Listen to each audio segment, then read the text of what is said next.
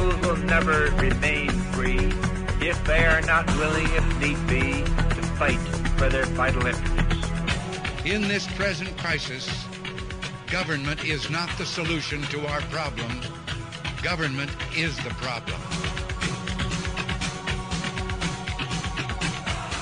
Praise Yahweh and pass the ammunition.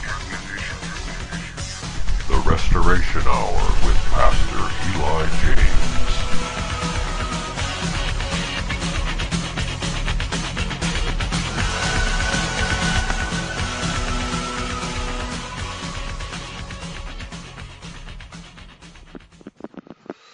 Okay, welcome everybody. Pastor Eli James here. This is the Restoration Hour here on Eurofolk Radio.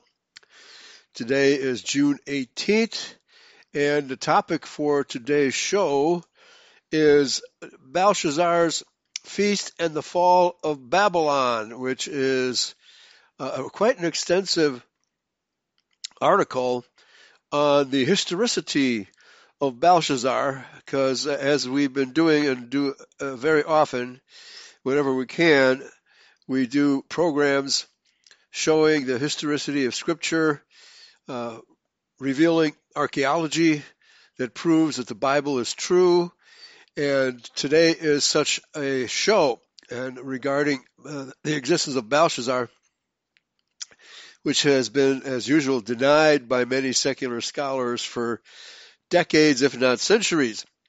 But we're going to find out that Belshazzar actually did exist, have an extensive history of the kingdom of Babylon before it fell to the Medes and Persians. And also a quick announcement. The next 2 weekends I will be out of town, so there won't be any live shows scheduled for the weekend of the 25th and 26th, and then the weekend of the 1st, 2nd, and 3rd is going to be 4th of July. I'll be in Philadelphia for the Freedom Palooza event, and so you can just go to freedompalooza.com. I'm pretty sure that's the correct address, freedompalooza.com, and register there. And you'll get the map and the program and everything there. So I'll definitely be speaking there, and I'm going to be talking about what is a woman, what is an Israelite, what is a human being. You know, I'll give you the biblical definitions of those things, and not that they're easy to or difficult to define in any case, but it always helps to have a biblical definition of things. So just next week and the week after, there won't be any live shows unless I can break in to the schedule and do something live either from Texas, where I'm going to be next weekend, or Philadelphia the following weekend. Okay, so there's always a chance I can break in.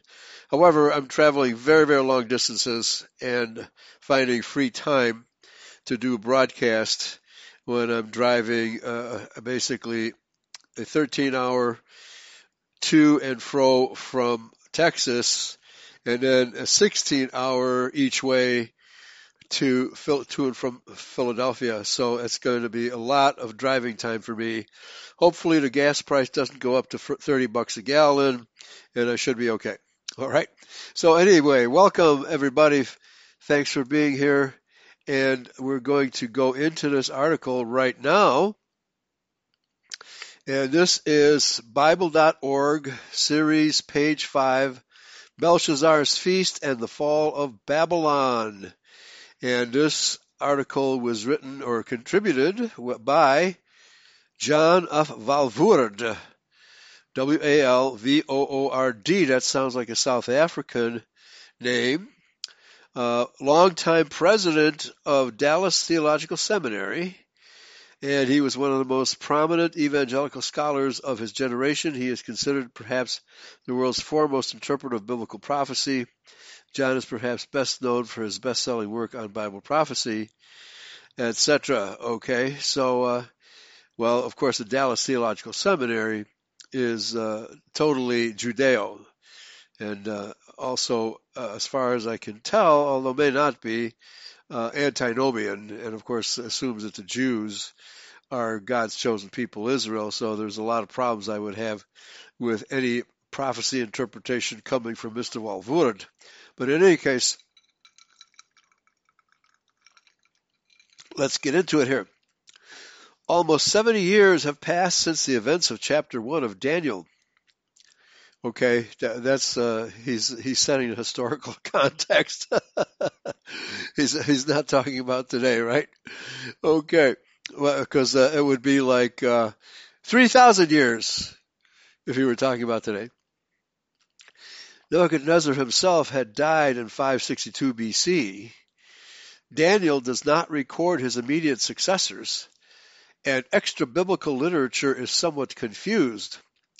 A plausible account of Berosus in his third book, found in a fragment preserved by Josephus, summarizes the history between Nebuchadnezzar's death in 562 BC and the fall of Babylon in 539 BC. Okay, so and that's the date I've been working with in my prophetic analyses, the fall of Babylon in 539 BC, from which we can calculate the 490 years to the coming of Christ in Palestine, the wonderful prophecy in the book of Daniel about the coming of Christ and the destruction of the temple.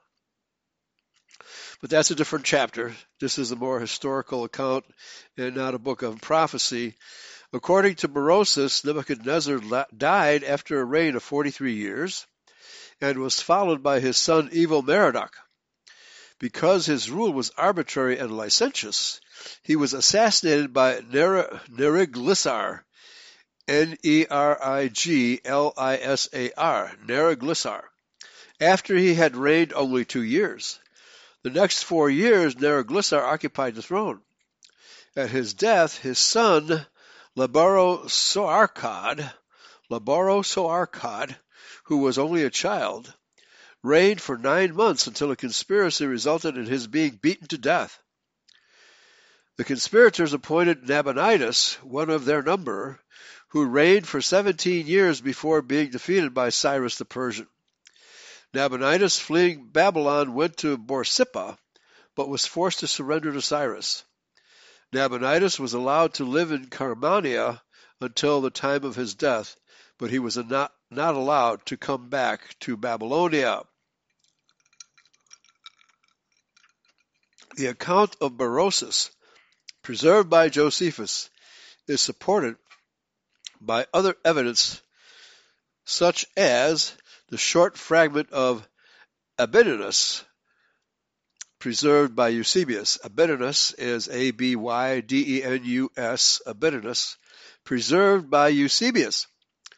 Until the discovery of the Nabonidus cylinder, no mention of Belshazzar, whom Daniel declares to be king of Babylon, had been found in extra-biblical literature. Critics of the authenticity and historicity of Daniel accordingly were free to question whether any such person as Belshazzar existed. Since the publication of Raymond Doherty's scholarly research on Nabonidus and Belshazzar, based on the Nabonidus cylinder and other sources, there is no ground for questioning the general historicity of Belshazzar, and only the details of the scriptural account, unverified by extra-biblical sources, can be challenged by the critics. Okay? So, Raymond Doherty discovered the Nabonidus cylinder and other sources. It doesn't quote it just yet, but we continue. Montgomery states that the story is unhistorical, but nevertheless contains indubitable reminiscences of actual history. Yes, most history books have indubitable reminiscence of actual history. Next paragraph. On the other hand, such a careful scholar as Edward J. Young states, quote, "The identity of Belshazzar has long caused difficulty to commentators. Some have denied his historicity. The king's name, however, has now appeared upon the cuneiform documents so that there can be no question as to his historicity. This is the first point at which this channel, CH, whatever the CH stands for, or chapter, exhibits its remarkable accuracy. The controversy over Belshazzar, because of the extensive investigation and great variety of findings, has become one of the most complicated problems in the entire book. But the problem is itself comparatively simple. Was Belshazzar actually king of Babylon? And was he murdered on the night that Babylon was conquered? Good question, because that's what the Bible documents. And so this CH probably refers to this chapter 5, because this is chapter 5 of this larger document. So let's continue. A solution of the problem has depended largely on the premises of scholars dealing with it. Those critical of the authenticity and accuracy of Daniel, especially those zealous to prove second century authorship, proceed on the premise that Daniel must be in error until he is proved otherwise. Here, he's innocent until proven guilty, folks. Here, the discussion is lost in a maze of conflicting facts in extra-biblical literature concerning which the critics themselves are not agreed. Although such ancient records are notoriously inaccurate, and at best are fragmentary, the argument of the critics was that Belshazzar never existed, because his name did not appear in any of the ancient records. Lack of evidence does not prove evidence of lack. I think that's how it goes. Just because you haven't found it yet doesn't mean it doesn't exist. Let's continue. This omission, however, was later remedied, as mentioned above, by the discovery of the name of Belshazzar, Belshazzar, on cylinders in which he is called the son of Nabonidus. That's getting pretty close, I would think. Critics, having to recede from their former position that no such person existed, have since centered their attack on the fact that the word king does not occur in connection with Belshazzar on any extant Babylonian records. Well, that would be interesting, because I think Belshazzar was not the highest ranking person in Babylon. I think he was subbing for somebody. We'll find out here. The establishment of Nabonidus as the father of Belshazzar, or at least his stepfather, nullifies most of the critical objections, although Rowley, in an extensive discussion, maintained stoutly that to call Belshazzar a king, quote, must still be pronounced a grave historical error, unquote. Since Rowley, however, even liberal scholars have tended to accept the explanation that Belshazzar acted as a regent under his father Nabonidus. Norman Porteous, for instance, writes, quote, on the other hand, it is known that Belshazzar was a historical person, the son of the last Babylonian king Nabonidus, who acted as regent of Babylon for several years before its fall, while his father was absent at the oasis of Tema in Arabia. That's T-E-I-M-A, Tema, in Arabia. This would begin Belshazzar's regency about 553 BC, when Nabonidus went to Tema. Not only the record in Daniel, but also the external evidence is now sufficient to support the conclusion that Belshazzar's co-regency is almost beyond question. This is another illustration of how critical objections based on lack of external evidence are frequently overthrown when the evidence is uncovered. Yes, and as we here at Eurofolk Radio have said on numerous occasions, that archaeology has always proven the Bible to be correct, especially in the modern era when we have astroarchaeology, we have computerized archaeology, and we have, of course, in the modern world, great distances being traveled and new sites being dug up constantly. There's a wealth of biblical information proving that the Bible is true. Additional evidence that Nabonidus was away from Babylon on the night of Daniel 5 is given in the fragment from Berosus, previously cited, which indicates that Nabonidus had left Babylon only to be vanquished in battle and flee to Borsippa. This would involve the premise that Nabonidus, although usually living at Tema, had returned to Babylon for a visit just prior to the siege of Babylon, had gone out to battle before Babylon was actually surrounded, and then was defeated, thereby permitting the Persians to besiege Babylon itself. Under these circumstances, Belshazzar would indeed be king of Babylon in the absence of his father. Problems of his relationship will be considered at the proper place in the exposition, including the possibility that Belshazzar's mother was a daughter of Nebuchadnezzar and thus in the royal line, whereas Nabonidus was not.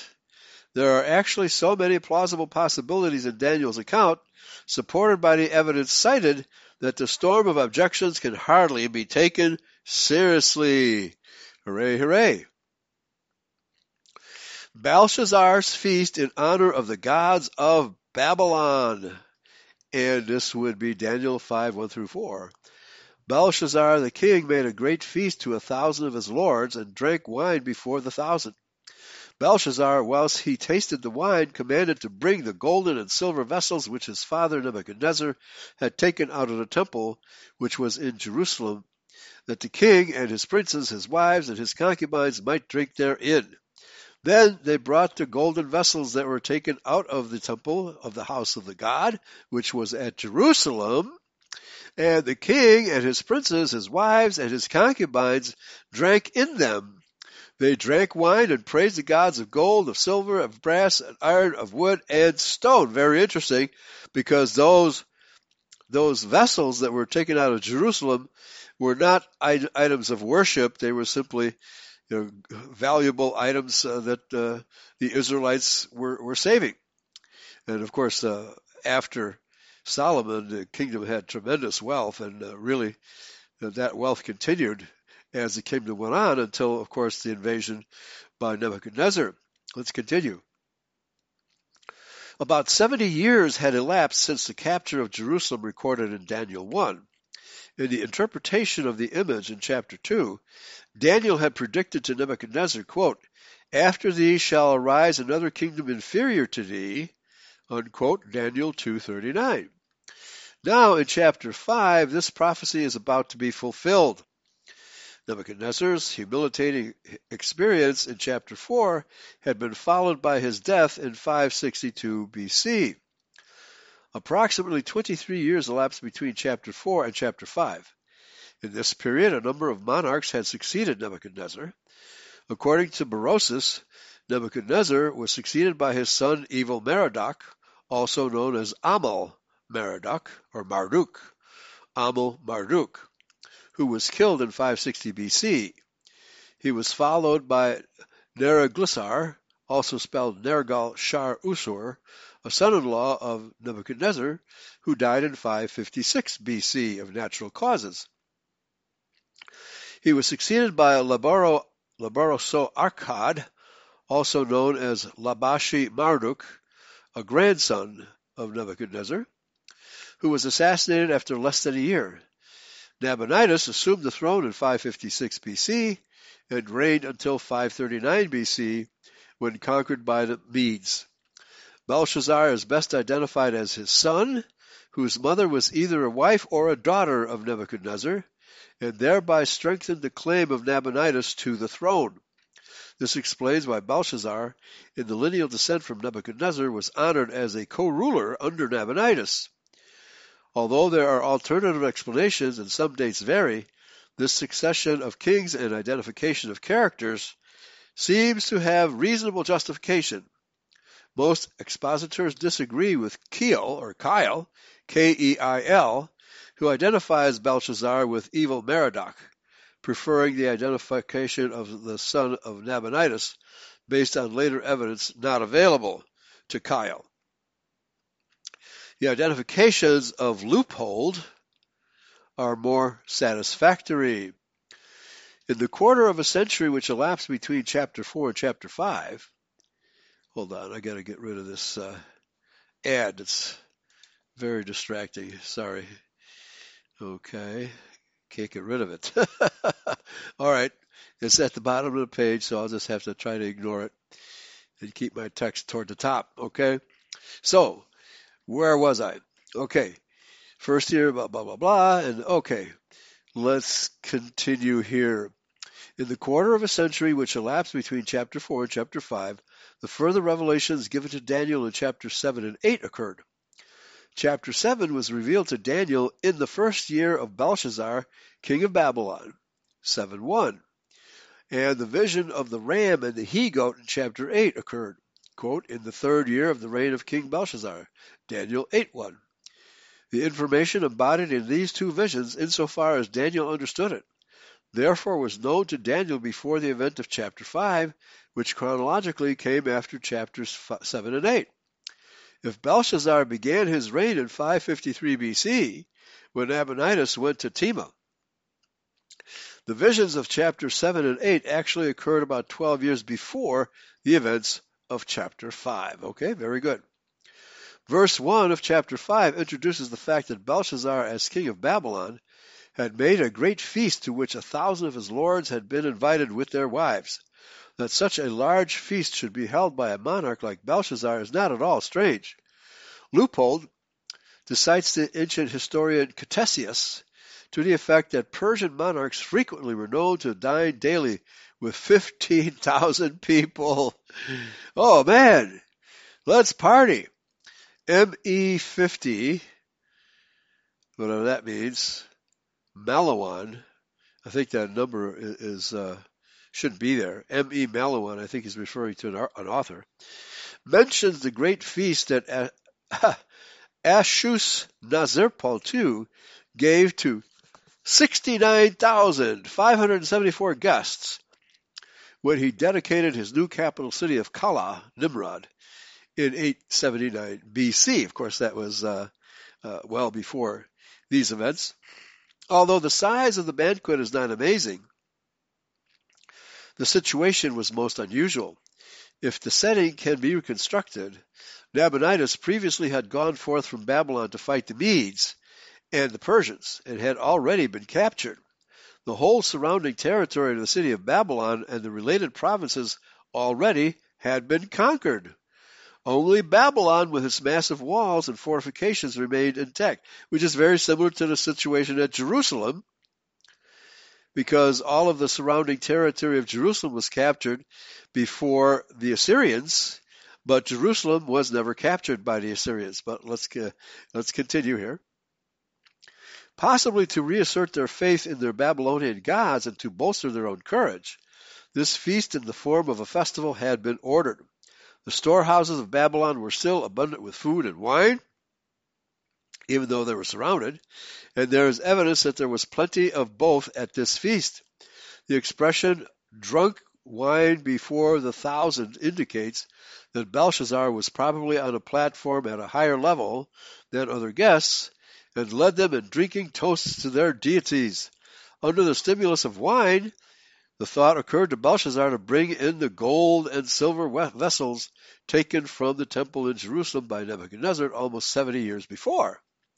The implication in the clause, quote, whilst he tasted the wine, unquote, is that Belshazzar in his right mind probably would not have committed this sacrilegious act. Well, I mean, to whom is it sacrilegious? It certainly isn't sacrilegious to Belshazzar, right? So anyway, recalling the plundering of the gold from Jerusalem is probably part of the reason why Belshazzar's fate was sealed, using that gold from Jerusalem, which was always holy, for an unholy festival. Excuse me. Let's continue. Drinking bouts such as characterized Babylon were also common among other peoples, such as the Persians. Athenaeus quotes Heraclides of Cumae, the author of Persian history, in describing in detail the custom of drinking to excess after dinner. Oh, they actually waited till after dinner. The luxury of both the drinking and the eating is also illustrated in Athenaeus in describing dinners among the Persians of high station as follows, quote, for 1,000 animals are slaughtered daily for the king. These comprise horses, camels, oxen, asses, deer, and most of the smaller animals. Many birds are also consumed, including Arabian ostriches. Ostriches. Really? I didn't know there were ostriches in Arabia. I thought they were native only to Australia. Very interesting. And the creature is large. The ostriches are large. Geese and cocks as well. Much has been made of the reference of Belshazzar's relationship to Nebuchadnezzar, who is described as his father in verse 2, and even Kyle is influenced by this to consider Belshazzar a literal son of Nebuchadnezzar. This is not entirely impossible, of course, for as Leopold shows, Nabonidus could have married a widow of Nebuchadnezzar who had a son by Nebuchadnezzar, who then could be adopted by Nabonidus by way of strengthening his own hold upon the throne. As Nabonidus assumed the throne in 556 BC, only 6 years after the death of Nebuchadnezzar, and Belshazzar was probably at least a teenager when Nebuchadnezzar died, if he was old enough to be co-regent with Nabonidus in 553 BC. It is possible that he was a genuine son of Nebuchadnezzar, and that his mother, after Nebuchadnezzar's death, was married to Nabonidus. This, however, is conjecture, and probably it is more natural to consider Belshazzar a son of Nabonidus himself. Although the precise identity of Belshazzar may continue to be debated, available facts support accepting Daniel's designation of Belshazzar as king. The reference to father may be construed as grandfather. As Pusey states, neither in Hebrew nor in Chaldee is there any word for grandfather, grandson. Forefathers are called fathers and fathers' fathers, but a single grandfather or forefather is never called father's father, but always by father only. The sacred vessels taken from Jerusalem had apparently been kept in storage without sacrilegious use from Nebuchadnezzar's day until the occasion of this feast. Now these holy vessels are distributed among the crowd and used as vessels from which to drink wine. Verse 2 cites that the king and his princes, his wives, and his concubines drank from them, and this fact is restated in the actual act in verse 3, where only the golden vessels are mentioned. The Revised Standard Version, following the Vulgate, adds in verse 3, and silver vessels. This act of sacrilege was an intentioned religious gesture in praise of the gods of Babylon mentioned in descending order of importance as gods of gold and silver, brass, iron, wood, and stone. That Belshazzar well knew the blasphemous character of his act is evident from Daniel 5:13 and 22. He knew Daniel and knew the history of Nebuchadnezzar's experience with God's chastening. Some have found in the 6 materials mentioned a typical reference to the number of the world amenable to judgment because of its hostility to God. What is that, 666? In the original, the gods of gold and silver are separated by the conjunction and, not true of the listing of the gods of brass, iron, wood, and stone, as if there were 2 classes of deities. The distinction is supported by Kyle. Their pride and their deities may have been bolstered by the magnificence of the city of Babylon itself, interpreted as an evidence of the power of their gods. Herodotus gives a glowing account of Babylon as a monument to the genius of Nebuchadnezzar and undoubtedly a source of much pride to all the Babylonians. According to Herodotus, Babylon was about 14 miles square, with great outer walls 87 feet thick and 350 feet high, with 100 great bronze gates in the walls. A system of inner and outer walls with a water moat between the walls made the city very secure. So broad and strong were the walls that chariots 4 abreast could parade around its top. Herodotus pictures hundreds of towers to appropriate intervals reaching another 100 feet into the air above the top of the wall. Okay, very interesting. That's a big city, folks. Certainly for its time. Okay. Modern interpreters view Herodotus' figures as greatly exaggerated. Oh, I don't think so. I don't think so at all. With the real dimensions only about 1/4 of what Herodotus claimed. The outer wall seems to have been only 17 miles in circumference, instead of about 56 as Herodotus claimed. with much fewer towers and gates, and probably even the towers were not more than 100 feet tall. While their dimensions may be questioned, the magnificence of the city was not seriously exaggerated. You might be counting the moat as well. That would increase the size of it, okay? 14 miles square. Now, there's a difference between a 14 mile square, which would be 14 miles on every side, versus 14 square miles, which would be a lot smaller. So maybe Herodotus is being misunderstood here. Modern interpreters view Herodotus' figures as greatly exaggerated, etc. The great Euphrates River flowed through the middle of the city in a general north-south direction and was bordered by walls on each side to protect the city from attack from the river. Within these walls were beautiful avenues, parks, and palaces. Many of the streets were lined with buildings 3 and 4 stories high. Among these buildings were the Temple of Bel, an 8-story structure, and the magnificent Palace of the King, actually a complex of buildings, which have now been excavated. A great bridge spanned the Euphrates River, connecting the eastern section and the western or new section of the city. The bridge was later supplemented by a tunnel mentioned by Diodorus. The famed Hanging Gardens of Babylon were large enough to support trees. Although Babylon has been only partially excavated, but with a small part of the original city recovered, the system of mounds which mark the city today more or less indicate its boundaries. Archaeological research is complicated by a change in the course of the Euphrates River and a higher water level, but more than 10,000 inscribed texts have been discovered. So that's a lot, a whole lot, 10,000 inscribed texts. In many respects, Babylon was the most fabulous city of the ancient world, both for the beauty of its architecture and for the safety of its huge walls and fortifications. It was hard for the Babylonians to believe that even the Medes and the Persians, who had surrounded their beloved city, could possibly breach the fortifications or exhaust their supplies, which were intended to be ample for a siege of many years. Their confidence in their gods was bolstered by their confidence in their city.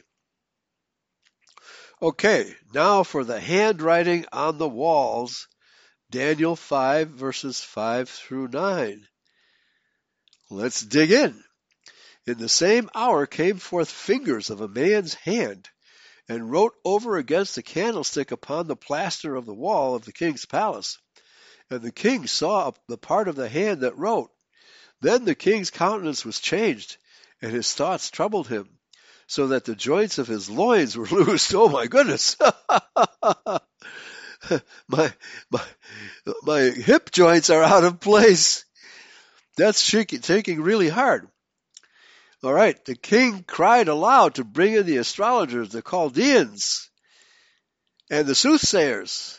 And the king spake and said to the wise men of Babylon, Whosoever shall read this writing and show me the interpretation thereof shall be clothed with scarlet and have a chain of gold about his neck, and shall be the third ruler in the kingdom. I think Daniel is already the second ruler in the kingdom.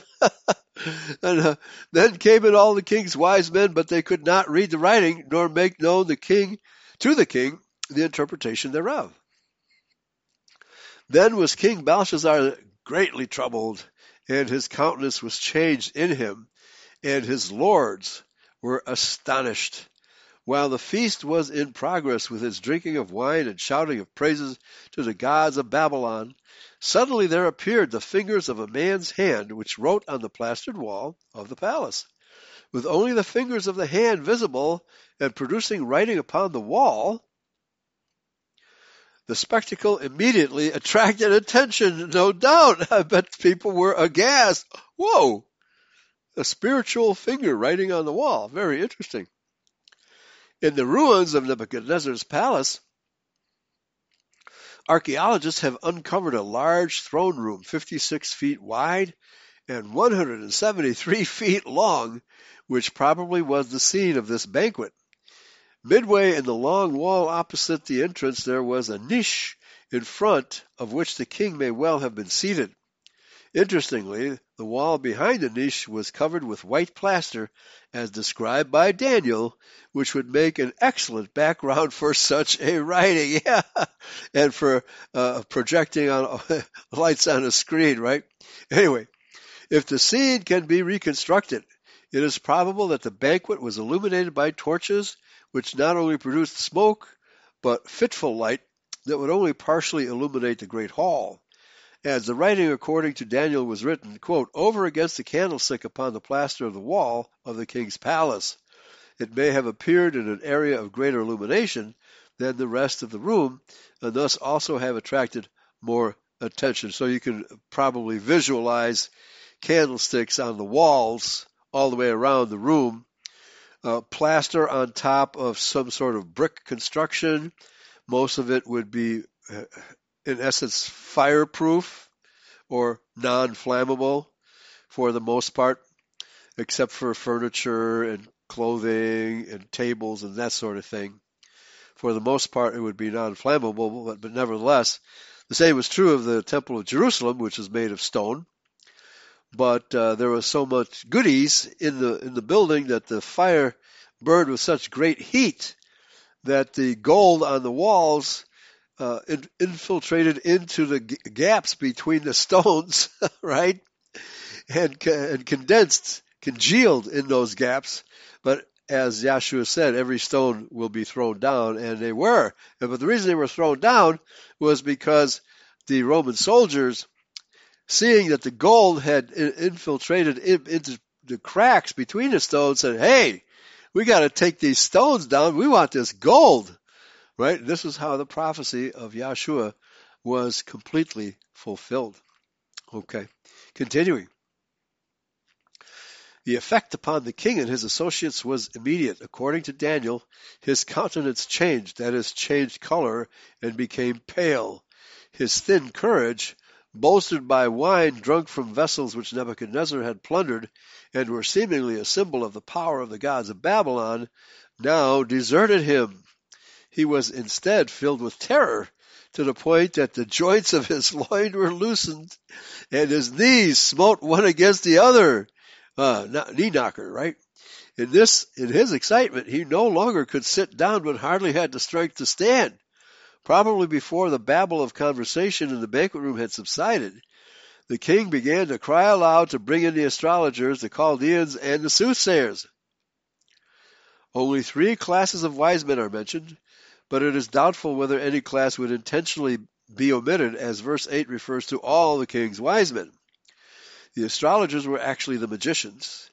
The Chaldeans were a broad class of scholars and learned men in the lore of the Babylonians, and of course all of Chaldea preceding Babylon. And the soothsayers corresponded more closely to the modern concept of astrologers, although they may have also practiced sorcery. It is possible in the decline of the Babylonian Empire that the number of the wise men was far more limited at this point in history than it was under Nebuchadnezzar. In any event, there is no proof for the suggestion discussed by Kyle that the classification of wise men mentioned purposely excluded Daniel. As Kyle points out, the king was ready to listen to anyone who could interpret the writing. Of course, Belshazzar would have known of Daniel's fame as an interpreter of visions and dreams. So he might not have called Daniel immediately, but only later. As soon as a suitable number of the wise men had assembled, the king addressed them, offering the reward that, if one of them could read that writing and show the interpretation, he would be clothed with scarlet and have a chain of gold about his neck and become the 3rd ruler in the kingdom.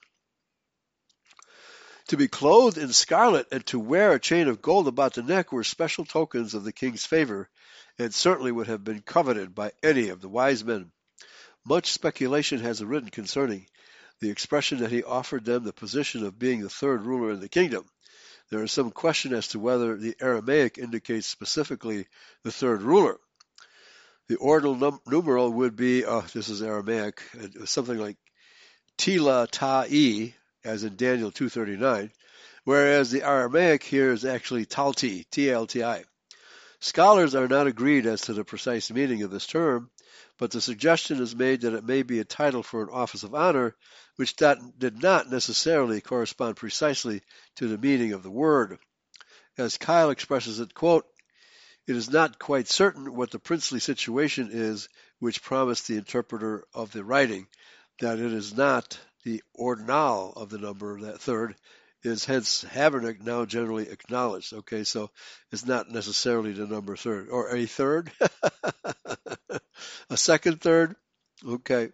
However, recent scholarship has tended to confirm the translation third ruler. Franz Rosenthal, for instance, confidently states or translates the term one-third ruler or triumvir. Okay. Not third in rank, but one-third. So you have a triumvirate of rulership. That would be very interesting. In spite of the problem in the word, it is probable that the offer of honor was that of being the third ruler. Belshazzar under Nabonidus was considered the second ruler, and the position of a third ruler would be the highest that he could offer. Belshazzar was evidently in no mood to bargain, but was terrified and desperately desired to know the meaning of the writing. The large reward that was offered, however, was to no avail, for the wise men who assembled could not read the writing nor interpret it. This implies a twofold difficulty. Some have claimed that the text does not plainly indicate the language. Charles, for instance, suggests that the writing was in unfamiliar ideograms. This, however, is mere conjecture. The probability is that the writing was in Aramaic, and therefore not entirely unknown to the wise men. In any case, Daniel reading the writing as Aramaic, and the suggestion of puns in the language, see later discussion, depends upon the Aramaic. The difficulty of the wise men in reading the writing may have been that it was written in Aramaic script without the vowels being supplied. But if written in cuneiform, the vowels would have been included. Daniel does not explain the difficulty in reading the writing on the wall, but the problem apparently was not that it was a strange language, but rather what the words signified prophetically. Yes, that's obviously the case. For further discussion, see Exposition of Daniel 5:25-27. Yeah, it was the meaning of the prophetic language that perplexed all the soothsayers in the area. Okay, that's pretty much obvious from the Bible itself. The inability of the wise men to decipher the writing only increased the concern of Belshazzar. Perhaps the full force of his wickedness in using the vessels taken from the temple in Jerusalem had begun to dawn upon him. Well, maybe not. He probably never even considered that. Or the fear suppressed concerning the presence of the armies which surrounded Babylon may now be emerged. His concern was shared by the entire assembly. Belshazzar's predicament is another illustration of the insecurity and powerlessness of the rulers of this world when confronted by the power and wisdom of God. How God holds in derision the rulers of the world who take counsel against him. Psalm 2:1-4.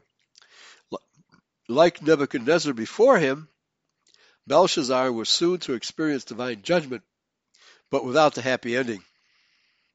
Now also, I'm reminded of the fact that Babylon was the third kingdom in the vision of John in the Apocalypse, in which it states there will be an eighth kingdom resembling one of the previous seven. And obviously, since the new kingdom is called Mystery Babylon, and the third one in the vision was called Babylon, it's not hard to digest or decipher what kingdom was reborn as the eighth beast. Of course, we're talking about Babylon, where the fractional reserve banking system was invented, and the last beast, the eighth beast, Mystery Babylon, is the ultimate height of power that the fractional reserve banking system can give to any ruler. And of course, we know that ruler is the House of Rothschild. Okay, so let's continue. Daniel suggested as the interpreter. Now, it's possible that, I'm pretty sure that Nebuchadnezzar gave Daniel that high rank, it may have been taken away from him by Nebuchadnezzar's successor. But let's continue. Daniel 5, verses 10 through 12. Now the queen, by reason of the words of the king and his lords, came into the banquet house. And the queen spake and said, O king, live forever. Let not thy thoughts trouble thee, nor let thy countenance be changed. There is a man in thy kingdom in whom the spirit of the holy gods, and in the days of thy father, light and understanding and wisdom, like the wisdom of the gods, was found in him, whom the king Nebuchadnezzar, thy father, the king, I say, thy father, made master of the magicians, astrologers, Chaldeans, and soothsayers. Forasmuch as an excellent spirit, and knowledge and understanding, interpreting of dreams, and showing of hard sentences, and dissolving of doubts, were found in the same Daniel, whom the king named Belteshazzar. Belteshazzar, B-E-L-T-E, Shazar, Belteshazzar. Now let Daniel be called, and he will show the interpretation. Okay, so there's an additional syllable to the word Belshazzar. Very interesting. The crisis produced by the inability of the wise men to interpret the handwriting on the wall is met by the entrance of one described as the queen. Much speculation surrounds the identity of this person as it is related to the larger question of Belshazzar's lineage. Kyle and Leupold both consider her to be a wife of Nebuchadnezzar and the mother of Belshazzar. As the wives of the lords and the king himself had earlier been declared to be at the banquet, one who had the role of queen would most probably be Belshazzar's mother. She had not attended the banquet. This would be understandable if she was elderly and the widow of Nebuchadnezzar. If she were the wife of Nabonidus, who was in captivity, she probably would not have desired to come alone. Hearing the unusual clamor at the banquet and learning of the distress of her son, because of her position, she was able to enter the banquet freely and speak to the king. Her address is courteous. O king, live forever, but directly to the point. Like a mother, she told her son, in effect, to pull himself together because there must be some solution to his problem. As one holding her position was normally highly regarded and treated with respect, she could speak out in a way that no other could. Honoring of parents was characteristic of the Israelites, numerous quotations here. The same was true of the non-Israelite world, and the Dowager Queen was able to enter the banquet hall without an invitation. Montgomery, opposing the idea that the queen is Belshazzar's wife, comments, quote, also the lady's masterful appearance on the scene betokens rather the queen mother than the consort. Jeffrey likewise writes, she speaks to him of his father in a way that suggests a mother speaking to a son rather than to a wife or than a wife to a husband. Yeah, that's the way it sounds. The solution, the wife would not have known these things more than likely. The solution to the problem which the queen suggested was that they invite Daniel the prophet, who had been discovered as a man of wisdom by Nebuchadnezzar, to interpret the writing. The queen uses the very words which presumably she had heard Nebuchadnezzar express from Daniel 4, 8, 9, and 18. According to the queen, Daniel had the spirit of the holy gods. In the time of Nebuchadnezzar, to whom she refers as thy father, Daniel had been found to have the wisdom of gods and possessing light. That is enlightenment. So understanding all of this, Daniel had to be quite old because this was 70 years ago. So, but of course the Israelites who had a clean life and good food and plenty of sunshine and fresh air and clean water would tend to live a long time. All right, so Daniel was no exception. So great was his genius that Nebuchadnezzar had made him master or chief of his wise men, which in itself was a remarkable position for one who was not a Chaldean. And this honor placed upon him testified to the confidence of Nebuchadnezzar in Daniel's abilities. The reference to Nebuchadnezzar as the father of Belshazzar, as previously indicated, should probably be either grandfather or great-grandfather, as the same term would be used for any of these designations. It does imply, however, that Belshazzar was in descent from Nebuchadnezzar. Daniel's excellent qualities manifested themselves in an excellent spirit, an unusual knowledge and understanding, and the ability to interpret dreams, difficult sentences, and dissolving of doubts, that is, solutions to problems. The word for doubts is katiri, is actually knots, K-N-O-T-S, joints, difficult problems. Daniel had not been assembled with the other wise men because he probably was in semi-retirement and was no longer chief of the wise men. The queen urged, however, that now he be brought in to solve the present problem. Very good. Daniel now is called before the king. Daniel 5, verses 13 through 16. Then was Daniel brought in before the king, and the king spake and said unto Daniel, Art thou that Daniel which art of the children of the captivity of Judah? Oh, I love this translation. Art of the children of the captivity of Judah, whom the king my father brought out of Jewry, out of the Judahites? I have even heard of thee, that the spirit of the gods is in thee, and that light and understanding and excellent wisdom is found in thee. And now the wise men, the astrologers, have been brought in before me, that they should read this writing, and make known unto me the interpretation thereof. But they could not show the interpretation of the thing. And I have heard of thee, that thou canst make interpretations and dissolve doubts. Now if thou canst read the writing, and make known to me the interpretation thereof, thou shalt be clothed with scarlet, and have a chain of gold about thy neck, and shalt be the third ruler in the kingdom. And so I think, he's talking about a triumvirate here. But let's continue. When Daniel was brought before the king, he addressed a natural question to reassure himself of the identity of Daniel.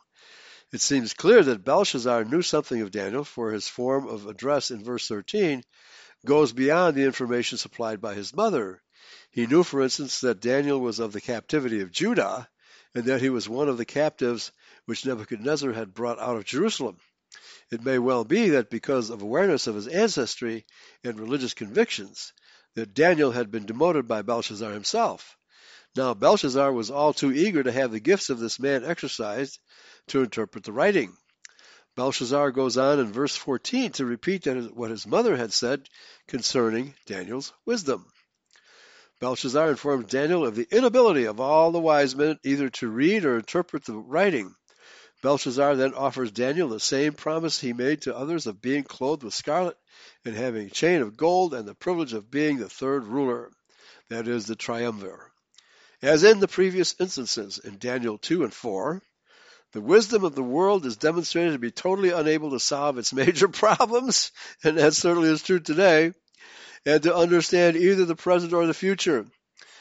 Daniel, as the prophet of God, is the channel through which divine revelation would come, and Belshazzar, in his extremity, was willing to listen. Yeah, he sure was. Too often the world, like Belshazzar, is not willing to seek wisdom of God until its own bankruptcy it becomes evident. Are we seeing the bankruptcy of Mystery Babylon today, folks? I think we are.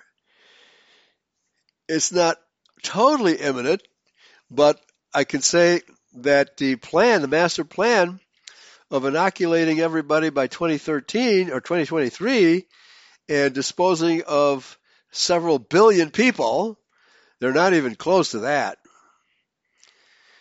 We'll see. Maybe I can go down to the Georgia Guidestones on my way back from Philadelphia and take a look at that monument, which is dedicated to the elimination, I forget how old it is, of billions of people. The elimination of billions of people. And, of course, they found the mechanism, which is, of course, COVID. And now they're going to starve us to death because COVID is not killing people fast enough. All right, let's continue. The situation before Belshazzar had all the elements of a great drama. It sure did. Everybody's hanging on his words. Everybody's terrified. Here was Daniel, an old man well into his 80s, with the marks of godly living evident in his bearing, in sharp contrast to the wine-flushed faces of the crowd. In the midst of this atmosphere of consternation, apprehension, and fear, Daniel's countenance alone reflected the deep peace of God founded on confidence in God and his divine revelation. Okay, another long quote here from chapter 5. Daniel's rebuke of Belshazzar. Okay, well, I guess while Belshazzar had his knees were knocking and his hip joints were out of place, he wouldn't be able to do much about somebody chewing him out. Daniel 5, verses 17 through 23. Then Daniel answered and said before the king, Let thy gifts be to thyself, and give thy rewards to another. Yet I will read the writing unto the king, and make known to him the interpretation. O thou king, the Most High God gave Nebuchadnezzar thy father a kingdom, and majesty, and glory, and honor. And Nebuchadnezzar actually proclaimed that Yahweh was the creator of the universe and the greatest of all gods. And for the majesty that he gave him, all people, nations, and languages trembled and feared before him. Whom he would, he slew, and whom he would, he kept alive, and whom he would, he set up, and whom he would, he put down. But when his heart was lifted up, and his mind hardened in pride, he was deposed from his kingly throne, and they took his glory from him. And he was driven from the sons of men, and his heart was made like the beasts, and his dwelling was with the wild asses. They fed him with grass like oxen, and his body was wet with the dew of heaven, till he knew that the Most High God ruled in the kingdom of men, and that he appointeth over it whomsoever he will. And thou his son, O Belshazzar, hast not humbled thine heart, though thou knewest all this, but hast lifted up thyself against the Lord of heaven. And they have brought the vessels of his house before thee, and thou, and thy lords, thy wives, and thy concubines have drunk wine in them. And thou hast praised the gods of silver and gold and brass, iron, wood, and stone, which see not, nor hear, nor know, and the God in whose hand thy breath is, and whose are all thy ways, hast thou not glorified. Okay? Get to the point, Daniel. Interpret the dream already, or the vision. Daniel's reply to the king is properly called a sermon. And as King says, what a great sermon. Yeah, right. Yeah, if the situation weren't as desperate as it was, the king would have probably slain Daniel right away. Daniel begins by disavowing any interest in the gifts or rewards which the king offered. This was not prompted by disrespect nor by the evident fact that they would be short-lived. What Daniel is saying is that he will give an unprejudiced interpretation with no attempt to seek favor from the king. He promises both to read and to make known the interpretation. In addressing the king, Daniel does not begin with a formal salutation, as he does, for instance, in the connection with Darius in Daniel 6:21, where he says, O king, live forever. No doubt Daniel holds Belshazzar in contempt for his desecration of the sacred vessels. However, the narration here must be considered in the form of a condensation, and probably Daniel addressed the king in a formal way. A parallel is found in Daniel 2:27, where Daniel addresses Nebuchadnezzar without formal greeting, and in Daniel 4:19, where Daniel replies to Nebuchadnezzar simply with the expression, quote, my Lord. This was hardly a time in any case for Daniel to greet Belshazzar with such an expression as he gave to Darius, O king, live forever. Yeah, because he knew he wasn't going to live forever. When, as a matter of fact, Belshazzar's hours were numbered. Instead, in verse 18, he recognized him as king, but then immediately delivers his prophetic message of condemnation. Daniel first reminds Belshazzar that God gave Nebuchadnezzar his great kingdom and the honor that went with it. Daniel describes graphically in verse 19 how Nebuchadnezzar was feared and had absolute authority of life and death over his people, and accordingly was an absolute sovereign. As Young points out, however, the very character of this absolute authority delegated to Nebuchadnezzar by God also made him responsible. This is demonstrated and supported by Nebuchadnezzar's experience of insanity in Daniel 4, when, as Daniel expresses it, he was deposed from his kingly throne, and they took his glory from him. Daniel then itemizes in detail the characteristics of Nebuchadnezzar's insanity, how he lived with the wild beasts, ate grass like the ox, and was wet with the dew of heaven. All of this, of course, condensed on the grass.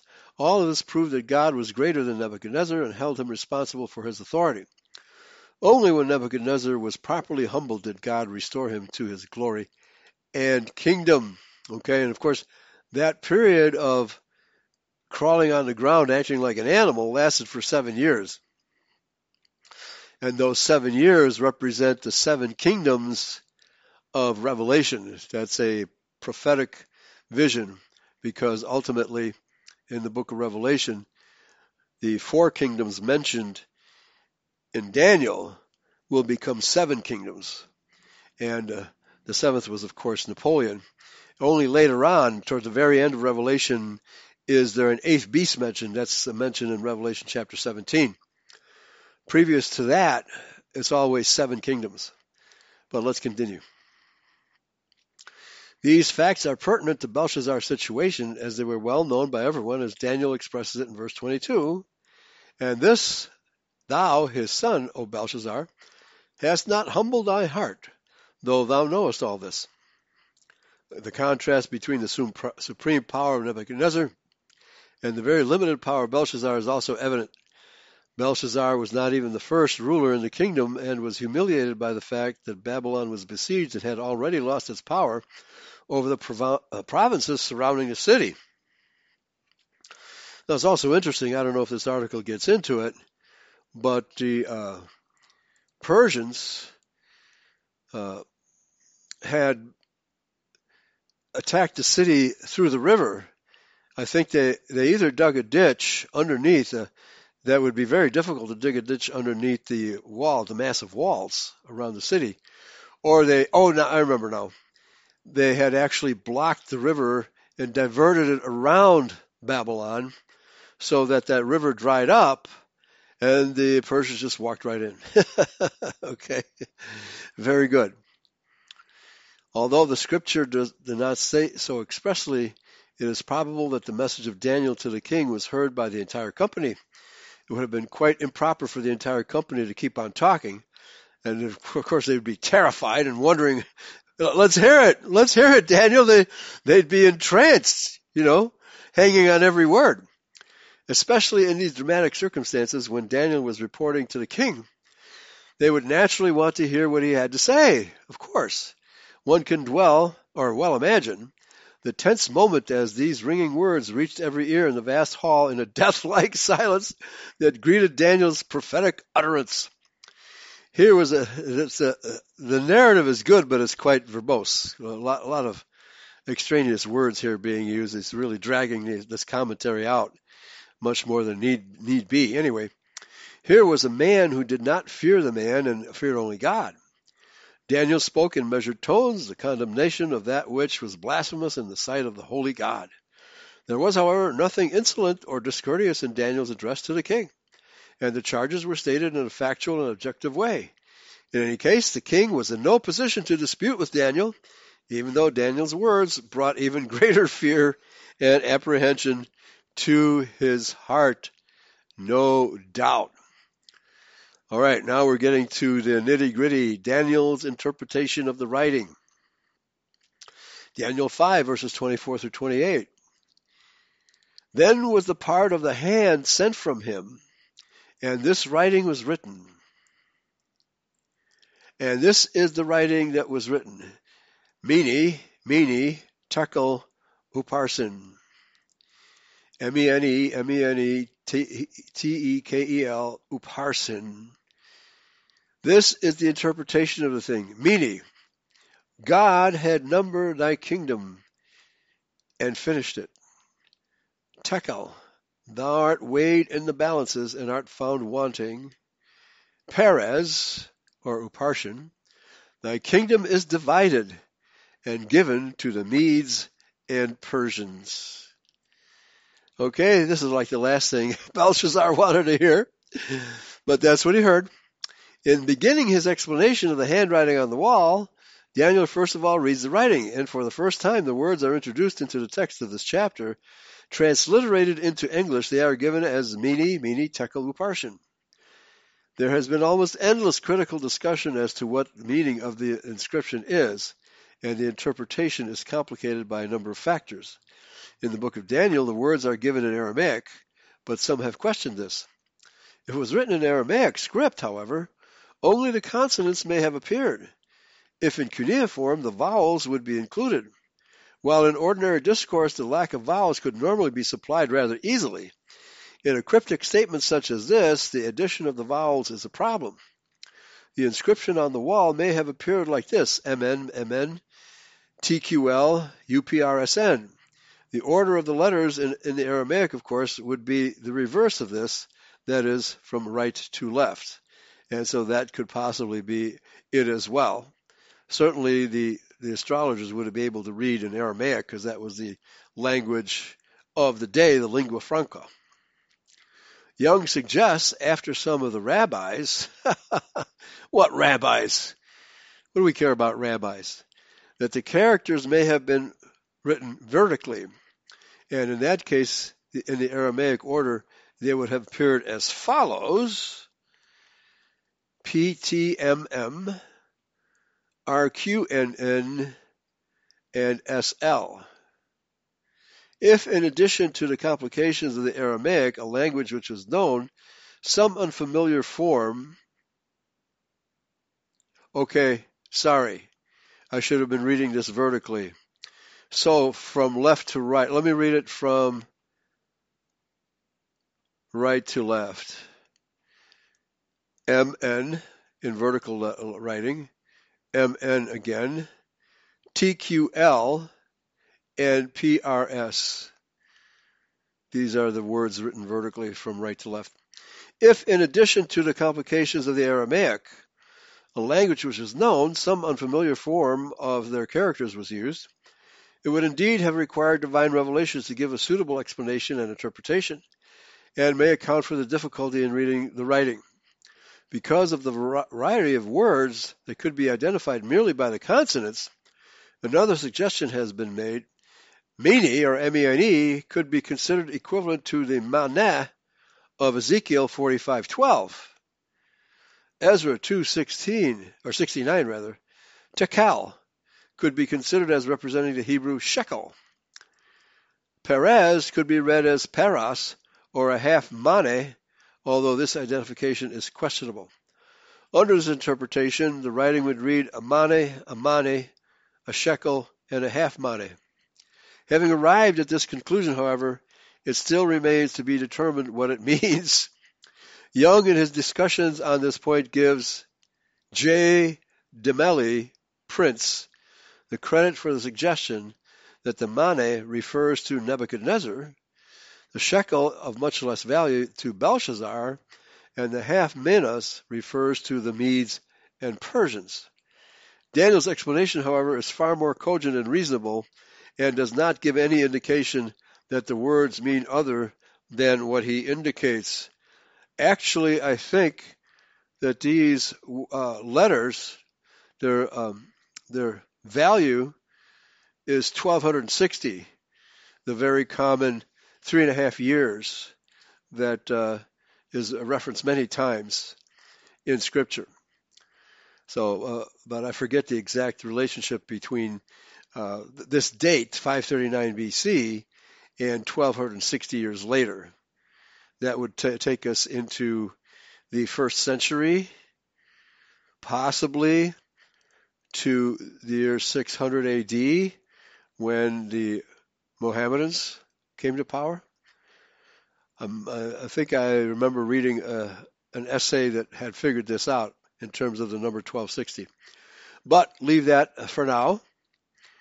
So, Ezra 269, Tekel, again, could be considered as representing the Hebrew shekel, Perez, or half manna, and the manna would be your full manna, of course. So, let's continue. Daniel's explanation is far more cogent and reasonable and does not give any indication that the words mean other than what he indicates. The word mene means numbered, and Daniel interprets this in verse 26 as indicated, God hath numbered thy kingdom and finished it. It is in keeping with the idea that man's days are numbered, and the repetition of the word twice is probably for emphasis. Like the other words, it is a passive participle. Tekel means weighed, with the thought that Belshazzar has been put into the balance and found wanting, that is, short of true weight. Perez means divided, and is merely another form of uparsin, as in verse 25, having the u, which is equivalent to the English and, with farsin being the plural of Perez. Leopold suggests that farsin could be understood by changing the vowels to be Persians. Farsi, very interesting, and might have a double meaning as indicated by Daniel's explanation given to the Medes and Persians. A pun may be intended on this third word, having been interpreted to mean divided. It is also understood as a reference to the American word for Persian, thereby hinting a Persian victory over Babylon. The interpretation of Daniel is clear and much more satisfactory than the alternatives offered by some expositors. Belshazzar is made to understand that Babylon will be given to the Medes and Persians. Even while Daniel was interpreting the writing on the wall, the prophecy was being fulfilled as the Medes and Persians poured into the city, having diverted the river and gone to the underground area vacated by the river. Next section, Daniel's reward and prophecy fulfilled. And ultimately, the reason I'm reading all of this is to show that, number one, it has been proven that Belshazzar did in fact exist. The entire dynasty from Nebuchadnezzar down to Belshazzar has been determined by archaeologists, and therefore it's all historical. So again, the Bible is true and every critic a liar. Okay, Daniel's reward of the prophecy and the prophecy fulfilled. Daniel 5, verses 29 to 31. Then commanded Belshazzar, and they clothed Daniel with scarlet and put a chain of gold about his neck and made a proclamation concerning him, that he should be the third ruler in the kingdom. In that night was Belshazzar, the king of the Chaldeans, slain, and Darius the Median took the kingdom, being about 62 years old. Okay, so Daniel probably was hiding back in his chambers, no doubt. The drama of the writing on the wall and its interpretation is now brought to its fulfillment as Belshazzar keeps his promise.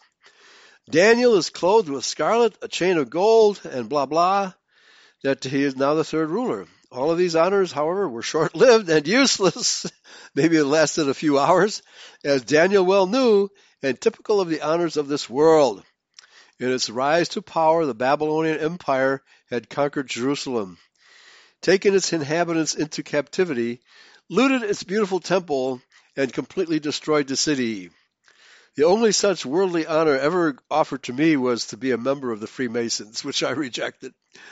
Yet this empire was to have as its last official act the honoring of one of these captives, who by divine revelation predicted not only the downfall of Babylon, but the course of the times of the nations, until the Son of Man should come from heaven.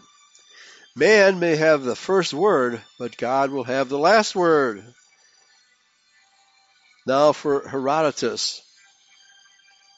Herodotus gives an interesting account of the circumstances surrounding the capture of Babylon. Quote, Cyrus then advanced against Babylon, but the Babylonians, having taken the field, awaited his coming, and when he advanced near the city, the Babylonians gave battle, and being defeated, were shut up in the city.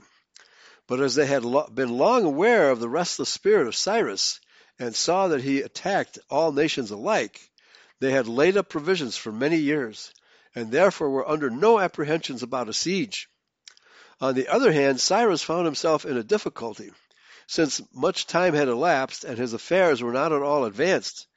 Whether therefore someone else made the suggestion to him in his perplexity, or whether he himself devised the plan, he had recourse to the following stratagem. Having stationed the bulk of his army near the passage of the river, where it enters Babylon, and again having stationed another division beyond the city, where the river makes its exit, he gave order to his forces to enter the city as soon as they should see the stream fordable. Having stationed his forces and given these directions, he himself marched away with the ineffective part of his army, and having come to the lake, Cyrus did the same with respect to the river and the lake as the queen of the Babylonians had done. For having diverted the river by means of a canal into the lake, which was before a swamp, he made the ancient channel fordable by the sinking of the river. When this took place, the Persians who were appointed to that purpose close to the stream of the river, which had now subsided to about the middle of a man's thigh, entered Babylon by this passage. If, however, the Babylonians had been aware of it beforehand or had known what Cyrus was about, they would not have suffered the Persians to enter the city, but would have utterly destroyed them. For having shut all of the little gates that lead to the river, and mounting the walls that extend along the banks of the river, they would have caught them as in a net, whereas the Persians came upon them by surprise. It is related by the people who inhabited this city that by reason of its great extent, when they who were at the extremities were taken, those of the Babylonians who inhabited the center knew nothing of the capture, for it happened to be a festival, but they were dancing at the time, just like on the Titanic, and enjoying themselves till they received certain information of the truth, and thus Babylon was taken for the first time. I guess it was taken later, but not under the Babylonians. Or maybe it was taken again by the Persians, but we'll see.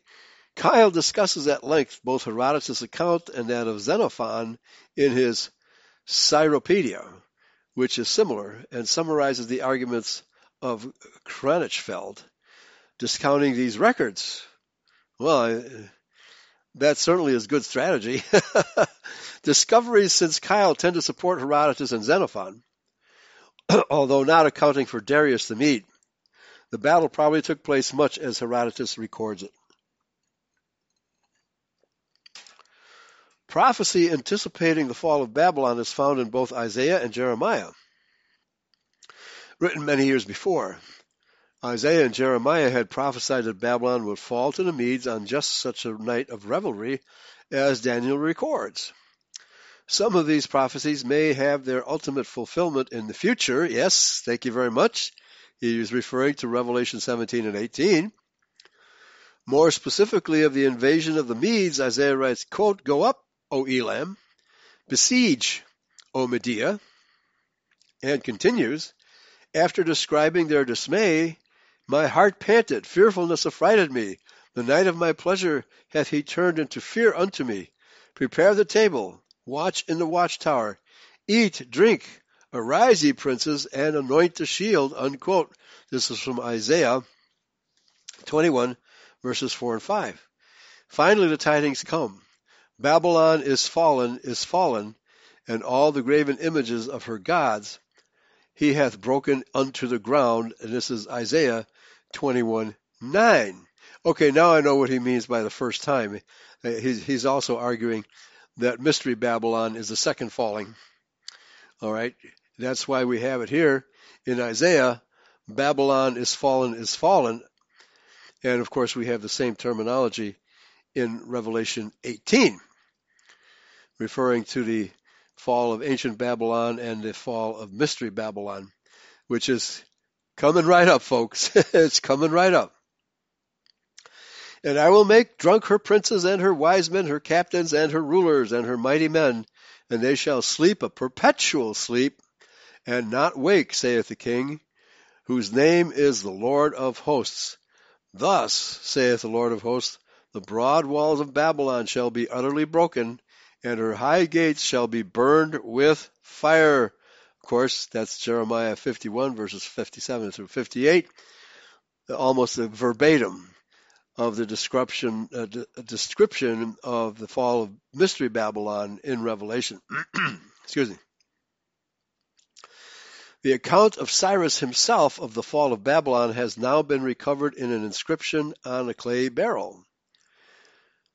Marduk, the great Lord, a protector of his people, worshippers, beheld with pleasure his, Cyrus's, good deeds and his upright mind, literally heart, and therefore ordered him to march against his city Babylon. He made him set out on the road to Babylon, going at his side like a real friend. His widespread troops, their number like that of the water of a river, could not be established, strolled along, their weapons packed away. Without any battle, he made him enter his town, Babylon, sparing Babylon any calamity. He delivered into his, that is Cyrus's, hands Nabonidus, the king who did not worship him, i.e. Marduk. And of course, this inscription, since Nabonidus was still in effect king or co-ruler, or two parts of a potential triumvirate, as was previously discussed, there is no contradiction in this inscription. Let's continue. Daniel himself records with graphic simplicity the fulfillment of his prophecy in the words, "In that night was Belshazzar, king of the Chaldeans, slain."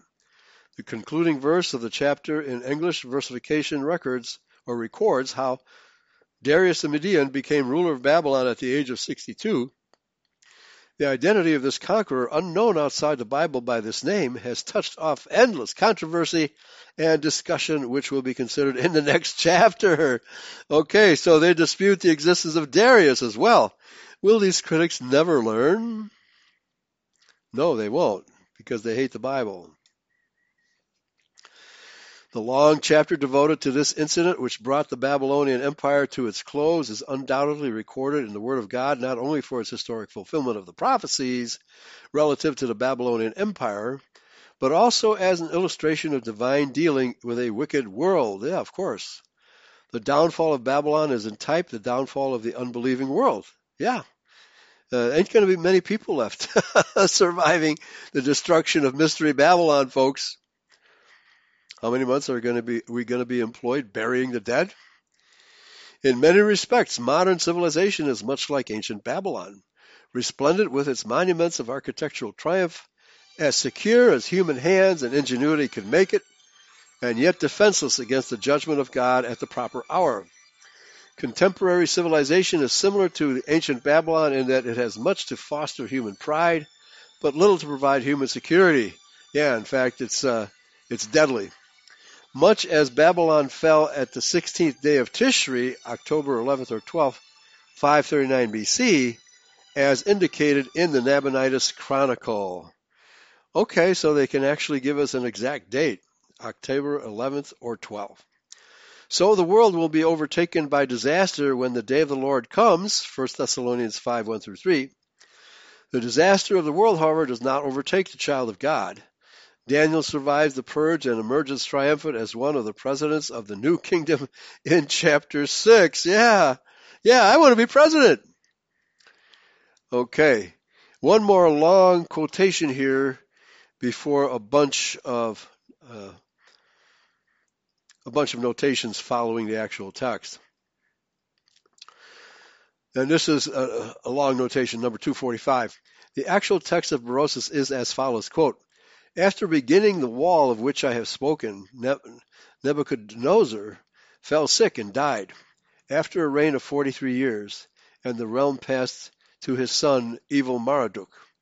This prince, whose government was arbitrary and licentious, fell a victim to a plot, being assassinated by his sister's husband, Neriglissar, after a reign of 2 years.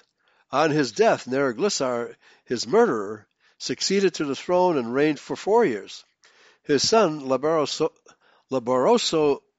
Ardok, a mere boy, occupied it for 9 months, when, owing to the depraved disposition which he showed, a conspiracy was formed against him."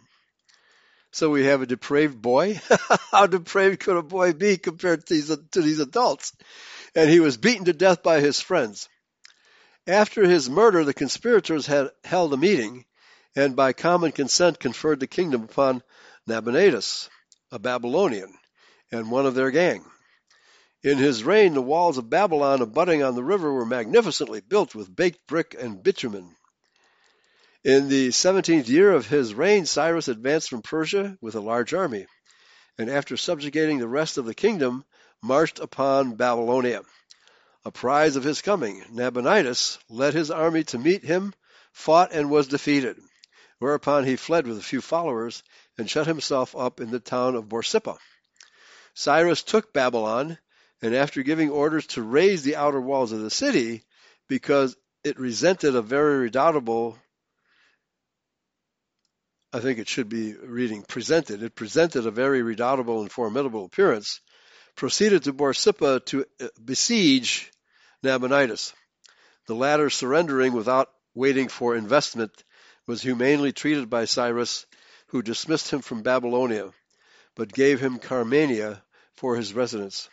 There Nabonidus spent the remainder of his life, and there he died.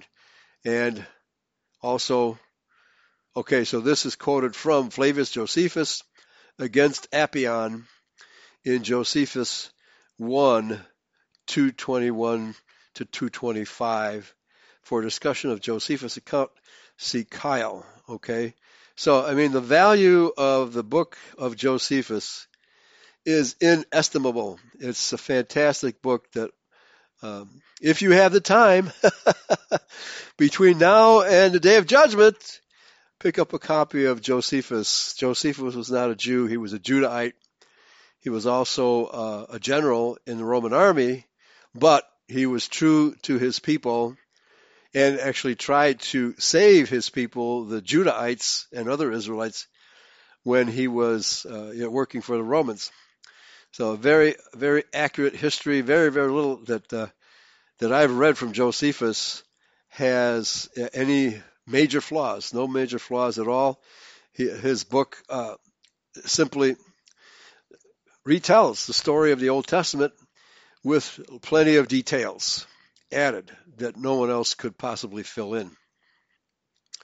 Okay, so we have about half an hour left, and so I preferred oh yeah, Brother Aber says, yeah, weighed and found wanting, of course, the bankers. Yeah, well, guess what? Paper money doesn't weigh anything. Digital money doesn't weigh anything, right? Mystery Babylon is found wanting. It's all a con game. And you can't weigh a datum. You can't weigh a blip on a computer screen. And that's reality, folks. Very good observation, Brother Aber. Very good. All right, so to fill this half hour, I've found this very good document here. Again, we're basing it on archaeology. Biblical Archaeology's Top 10 Discoveries of 2021 from Christianity Today. It's been a while since I've read anything from Christianity Today. I used to subscribe to it, but it was so Judeo I couldn't stand it. All right, but nevertheless, there's a lot of good archaeological articles in Christianity Today. But let's continue. International. Biblical Archaeology's Top 10 Discoveries of 2021. Evidence of Herod's green thumb, Roman crucifixion methods, and Philistine bananas add to our understanding of the world, the world of the Bible. So a picture of Mahmud Khaled standing amidst ruins here. Not sure where those ruins are. Anyway, archaeology takes years, decades, and even half centuries. The painstaking work of digging and sifting is followed by longer stretches of waiting, analyzing, and interpreting. But the past 12 months have seen regular announcements of developments and discoveries, some expected but some quite surprising, that deepen and broaden our understanding of the world of the Bible. So I'm wondering if the discovery of the small tablet at Mount Ebal and also a similar tablet in Elephantine down up the Nile River, both of which contain the name of Yahweh, and one dated at 1406 BC, the one at Mount Ebal, which is the exact year that the Israelites attacked Canaan land, and another inscription on the Nile River that's even older than that. So, well, where were the Israelites? In Egypt, right? So let's continue. From the breaking archaeological news of 2021, here are the top 10 stories. 10. Herod the Great's green thumb. King Herod, best known in the Bible for ordering the deaths of any infants who might be Jesus' age, turns out to have had a gardening hobby. Soil samples from excavations at his Jericho palace, taken almost half a century ago, were recently analyzed, and the pollen particles revealed sophisticated horticulture. Miniature pine, cypress, cedar, and olive trees grew in clay pots that were originally recovered by archaeologist Ehud Netzer. Many of the tree species would not typically have grown in the desert around Jericho, making the garden a demonstration of Herod's greatness. Oh, yeah, right. Well, just like the Rothschilds make great donations to charity, right? Philanthropists. Yeah. Herod was a philanthropist. Yeah, sure. Herod's greatness, a horticultural feat to impress guests, and just like the Rothschilds and Rockefellers, they have $1 million paintings hanging on the walls and great statues in front of their residences and their museums and blah, blah, blah. They're great, aren't they? Number 9, Herod's Seaside Entertainment Complex. The Israel Antiquities Authority announced the rediscovery and preservation of Herod the Great's Basilica in Ashkelon. Herod was known in his time for the dramatic locations of his palaces and fortresses, and this Roman-style construction, a public building for community activities, was no exception. This also proves that Herod was a pagan. He built a lot of Roman-style construction and statues of Roman gods and Roman personages. The huge edifice, larger than a football field, was first excavated over a century ago, but is now being re-excavated and developed to attract visitors to the Tel Ashkelon National Park. The final reconstruction will include a small ancient theater called an Odeon, marble pillars and capitals, and huge marble statues of pagan deities. There you go. Pagan deities. 8. A biblical pharaoh's border monument. Discovered in a farmer's field in northeastern Egypt, this inscribed monument bears the name of one of the few pharaohs actually named in the Old Testament. Hophra led an Egyptian army into Judah to help King Zedekiah resist an invasion by Babylonian King Nebuchadnezzar. Didn't work, did it? We were not supposed to make compacts with pagan nations. That's why it didn't work. The ploy was only temporarily successful, and true to the prophecy in Jeremiah 44:30, the Pharaoh was killed by his enemies after a disastrous foray into Libya. The stele contains 15 lines of hieroglyphics, so far untranslated. Mustafa Waziri, Secretary General of the Egyptian Supreme Council of Antiquities, described it as a border stele which the king erected during his military campaigns towards the east. This raises the intriguing possibility that it might describe Hophra's campaign to support Zedekiah. Very good. Like I said, all biblical archaeology has proven the Bible to be true, and I'm sure these two sites are no exception. 7. An unknown Egyptian city. Archaeologists announced the discovery of a previously unknown city on the west bank of the Nile near Luxor. Believed to be one of the largest Egyptian cities ever unearthed, it dates to the reign of Pharaoh Amenhotep III. This pharaoh was the grandfather of Tutankhamun, but more importantly perhaps the grandson of Amenhotep II, believed by many evangelical scholars to be the pharaoh of the Exodus. That is probably correct, and Amenhotep III would have taken over from his father in controlling Canaan land, and the entirety of Canaan land was under tribute to the Egyptians throughout the reigns of these various pharaohs that were just named. Excuse me. Wow. A crucifixion. Oh, wait a minute. Yeah. There's more here under number 7. The city appears to have been suddenly abandoned. The inhabitants may have been driven out of their homes when Amenhotep IV, better known as Ashkenazan, Akhenaten. No, he was not an Ashkenazi. Akhenaten rounded up workers to build him a completely new capital city in central Egypt. What remains today may reveal many details of daily life in Egypt around the time of Moses. I think Akhenaten was the pharaoh of monotheism. Number 6, a crucifixion foot. We'll find out what this means. The Roman practice of crucifixion is well known from ancient sources, including the gospel accounts of Jesus' death. But up until this month, the only archaeological evidence of crucifixion had been found in a burial cave in Israel in 1986. In early December, it was announced that a skeleton had been excavated from a grave at Fenstanton in Cambridgeshire. Okay, so England, of course.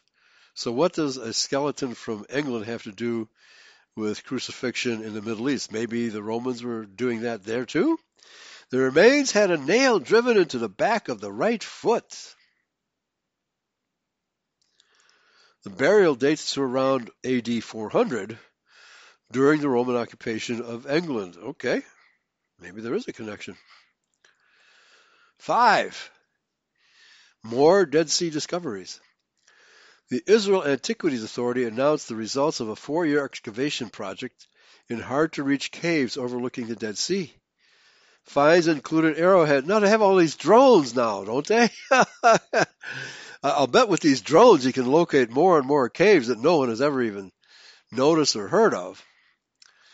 Finds include arrowheads, coins, combs, the mummified remains of a young girl, and dozens of scraps of biblical texts. The scroll fragments containing passages from Zechariah and Nahum are unrelated to the text produced by Qumran community, known as the Dead Sea Scrolls. They nonetheless shed light on the long work of translating and transcribing Scripture. Very good. For archaeologists, the most amazing discovery was a 10,500-year-old basket. Baskets last that long?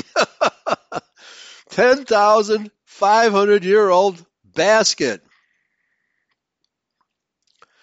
The basket, complete with intact lid, dates to the pre-pottery Neolithic period, making it the oldest basket in existence.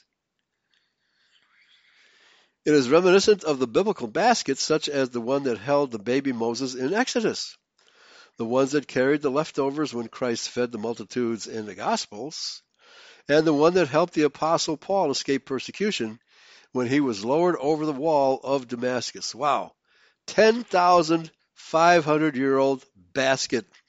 That makes it as old as Göbekli Tepe, which has been dated at 8,000 BC. Number 4, Yavne, just Yavne. The modern city of Yavne, located between Tel Aviv and Ashdod, has been a prolific site for archaeological discoveries in 2021. The city is growing quickly, and as a large tract of land is prepared for new housing construction, archaeologists are uncovering amazing artifacts. Now, it's interesting, the archaeological site at Mount Nebal, which was given so much publicity this year, that's been under excavation for a really long time, maybe even 50 years, but it's come and go. And the metal, or I believe it was lead, the lead inscription was found in one of the piles of debris from the digging at Mount Nebal. And so they decided, well, let's go through the pile of debris. Let's see if we find something interesting. And lo and behold, they found a reference to passages in the scriptures to just the period just before Joshua invading Palestine or Canaan land. Namely, the curse chapters at the end of the book of Deuteronomy and at the beginning of Joshua, where the Israelites were shouting curses from Mount Nebal and praises from a nearby mountain. So they were shouting at each other across the valley. Anyway, getting back to this, Tel Aviv and Ashdod, Yavne. The city is growing quickly, and as a large tract of land is prepared for new housing construction, archaeologists are uncovering amazing artifacts. About 1,500 years ago, Yavne was an industrial center for wine production, producing approximately 500,000 gallons of wine per year. That's more than all of America. No, I can't imagine how many millions of gallons we produce here. That's crazy. Absolutely crazy. But let's see. And we may get shortages of wine, folks. My sangria may run out one of these days. Okay, shudder. I'm shuddering. Anyway, let's see. Where did I leave off? Okay, 500,000 gallons of wine per year. That's a lot of grapes. Archaeologists uncovered 5 huge wine press production areas, each over half the size of a basketball court, along with 4 huge warehouses and kilns for firing wine storage jars. They also found an older wine press from the Persian period dated to around 300 BC. In the decades after the destruction of the temple, I'm going to scratch out the word Jewish, the temple in Jerusalem, Yavne became a spiritual center, the home of many rabbis, and the Sanhedrin. Although it is true that the Jews, the Pharisees and scribes and Sadducees were in control of the temple, so you could call it a temple, but a Jewish temple, but it wasn't built by Jews, it was built by Judahites. Yavne became a spiritual center, the home of many rabbis and the Sanhedrin. That's interesting. So, Manischewitz wine. That's where they first brewed Manischewitz wine. A building identified with that period has been excavated, and a beautiful large mosaic from 1,600 years ago is being restored. Very interesting. Perhaps the rarest Yavne discovery was an intact chicken egg from 1,000 years ago, found in the remains of a privy. Now, wait a minute. It says intact. Does that include the contents inside the shell? That must have smelled like sulfuric acid. Anyway, they were digging in an outhouse, a 1,000-year-old outhouse, and had a chicken egg. I guess that means that the shell hadn't been broken.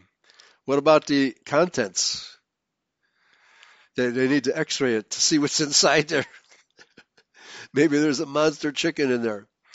3, Temple Mount Banquet Hall.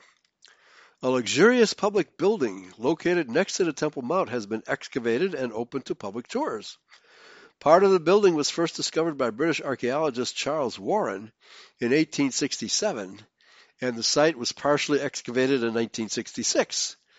Now that the excavation is complete, archaeologists have dated its construction to AD 20, during the lifetime of Jesus.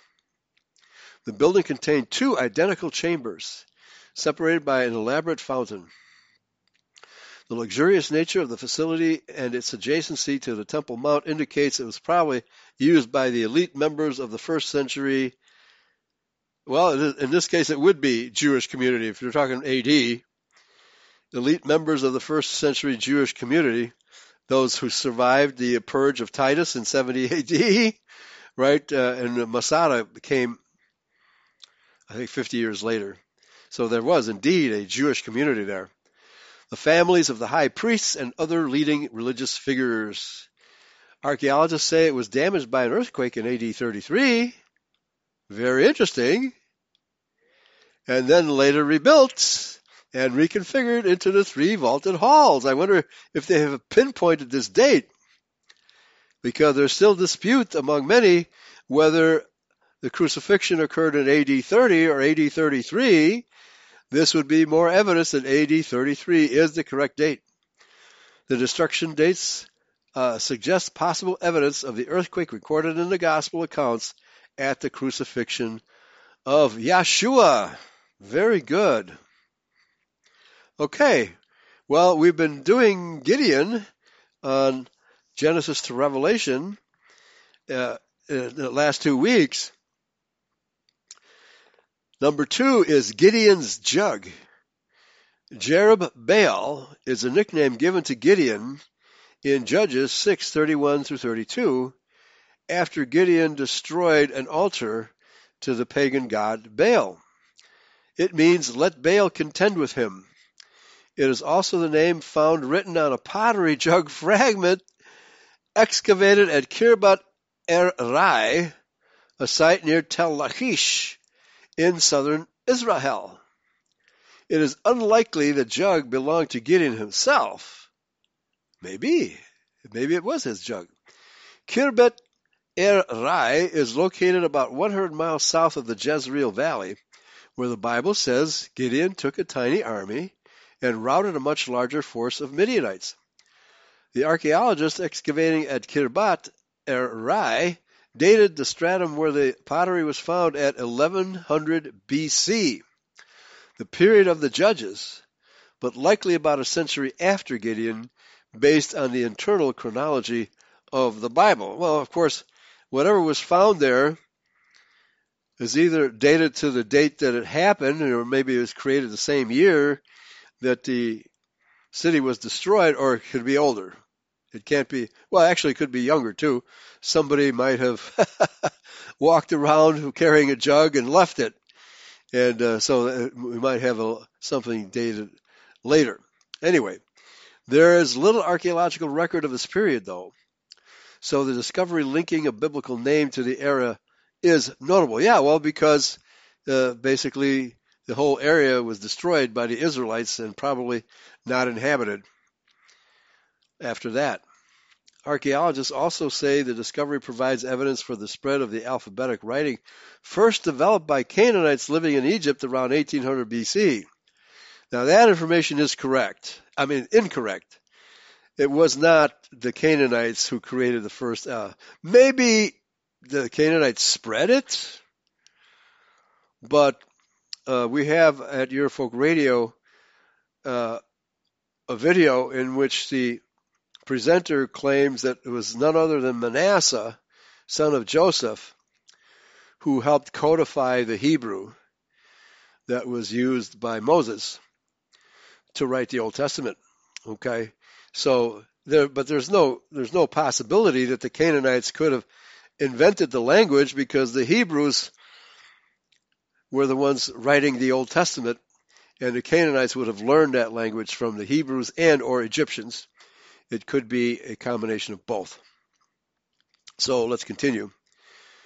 Nearby Lachish, where a few other late Bronze Age Canaanite alphabetic inscriptions have been found, may have been a center for the preservation of alphabetic writing. So of course, we have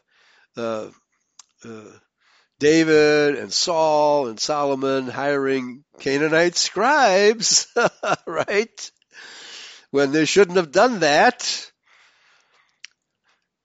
writing our history for us. The discovery of an alphabetic inscription at Lachish, dated to the 15th century BC, was also announced in 2021. Okay, so I'm wondering how things are going in 2022. This is good stuff, though. The level of literacy in the Old Testament is still a matter of debate among scholars. Really? Really? It's obvious that Abraham could write. Ham, Shem, and Japheth all spoke the same language, which had to have been Hebrew or Proto-Hebrew, the original language before it was actually written down. And of course, remember, Enoch wrote 365 books. So writing was much older than these people assume. Okay. And here, interestingly, the story of Gideon refers to a young man who, quote, wrote down the names of the 77 elders of Sukkoth, Judges 8:14. We read this morning, and the significance of this statement eluded me. We'll have to revisit this on Saturday. But let me remind everybody, this weekend there will be no live shows because I'm going to be in Texas, Texarkana, Texas, for a rally. And then the following weekend I'm going to be in Philadelphia for Freedom Palooza. So Freedom Palooza is open to the public. You can just log on to freedompalooza.com, I believe is the name of the website. So there won't be any live shows next week. So let's continue here. We have about 9 minutes left. Number 1, a second synagogue in Magdala. Anyway, what number 2 proves yet again is that the historicity of the Bible is being proved over and over and over again by all of this current archaeology, and all archaeology to begin with, right? There was a time when secular historians and archaeologists poo-pooed the idea of the nation of the Hittites. Nobody had ever heard about any Hittites except in the Bible. So, lo and behold, somebody eventually discovered a Hittite city in central Turkey. I forget the name of it. But again, the Bible has been proved correct, and every critic a liar. Number 1, second synagogue in Magdala. The University of Haifa announced the discovery of another first-century synagogue at Magdala in late December, located on the northwestern shore of the Sea of Galilee. The first Magdala synagogue, discovered a dozen years ago, was notable because it was in use before the destruction of Jerusalem, when worship was still centered at the temple. Now there are 2. Only a handful of first-century synagogues have been excavated in Israel.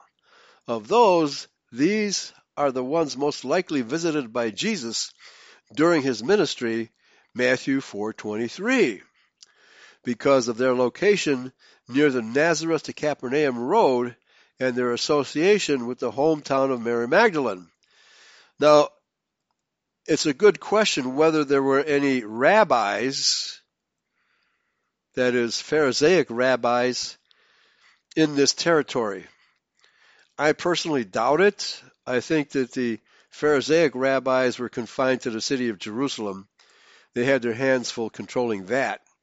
So this synagogue was probably Judahites and or Benjamites with Levites thrown in. That's probably the case for these 2 synagogues. This second synagogue, located less than 200 yards from the first, was discovered while preparing for a road widening project. It is now changing our understanding of Jewish life in this period.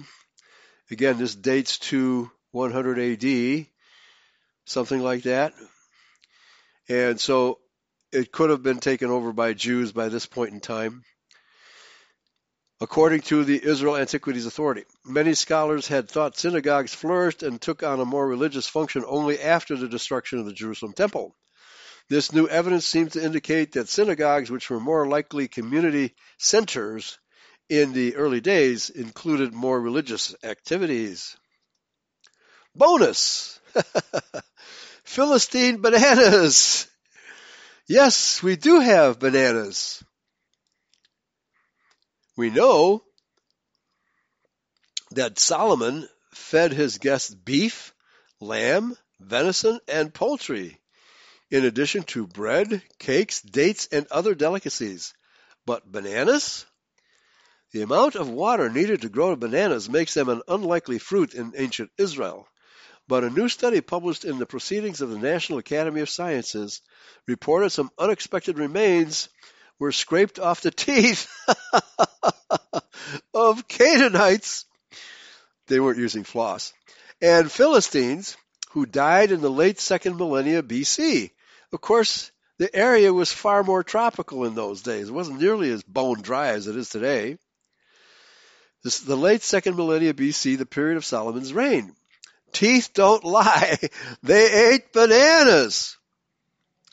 The dietary evidence indicates, quote, a dynamic and complex exchange network connecting the Mediterranean with South Asia, according to the report.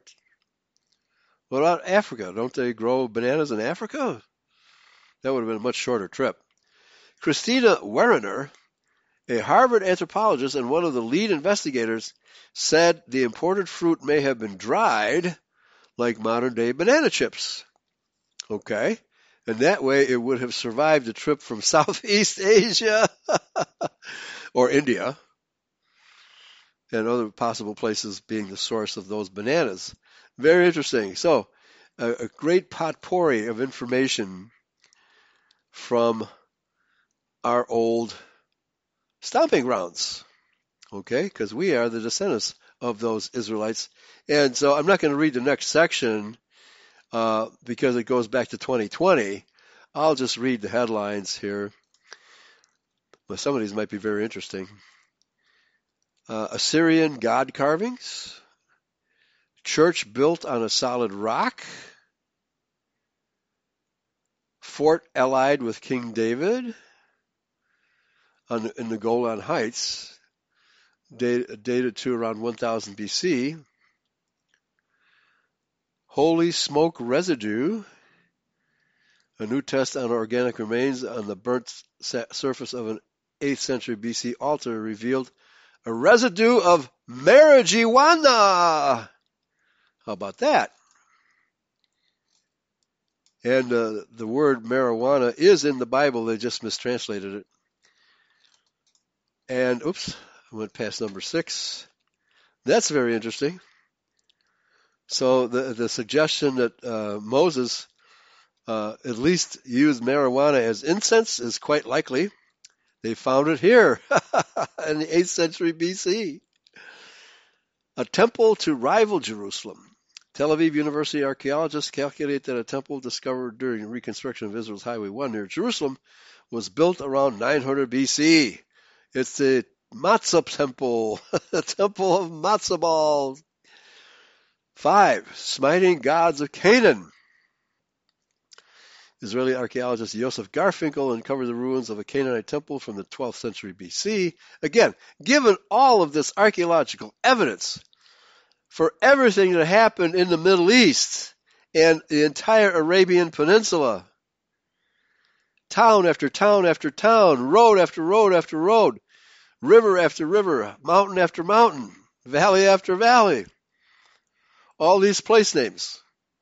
How could anybody possibly think that this was all made up? But that's what they argue. That's the atheistic academics and, of course, Jews among their number. Number 4, well-preserved palace. Archaeologists working on a road project in the Jezreel Valley outside the modern city of Afula discovered a royal complex that served Israelite kings such as Omri and Ahab. Wow, nice. 3, church in a house at Laodicea. Interesting, because we're living in the age of Laodicea. Was that lukewarm? Did they serve lukewarm food in Laodicea? Turkish archaeologist Selan Simsek discovered sacred items used in Christian worship while excavating a house in Laodicea. The peristyle house built around a central garden or courtyard was located next to a theater and was likely owned by wealthy people. The Apostle Paul sent an epistle to the church at Laodicea, which is mentioned in Colossians but appears to have been lost. Now, well, they found it. Oh, the epistle? A lost epistle? Anyway, yeah. The church of Laodicea, the lukewarm church is what we're living with now, folks.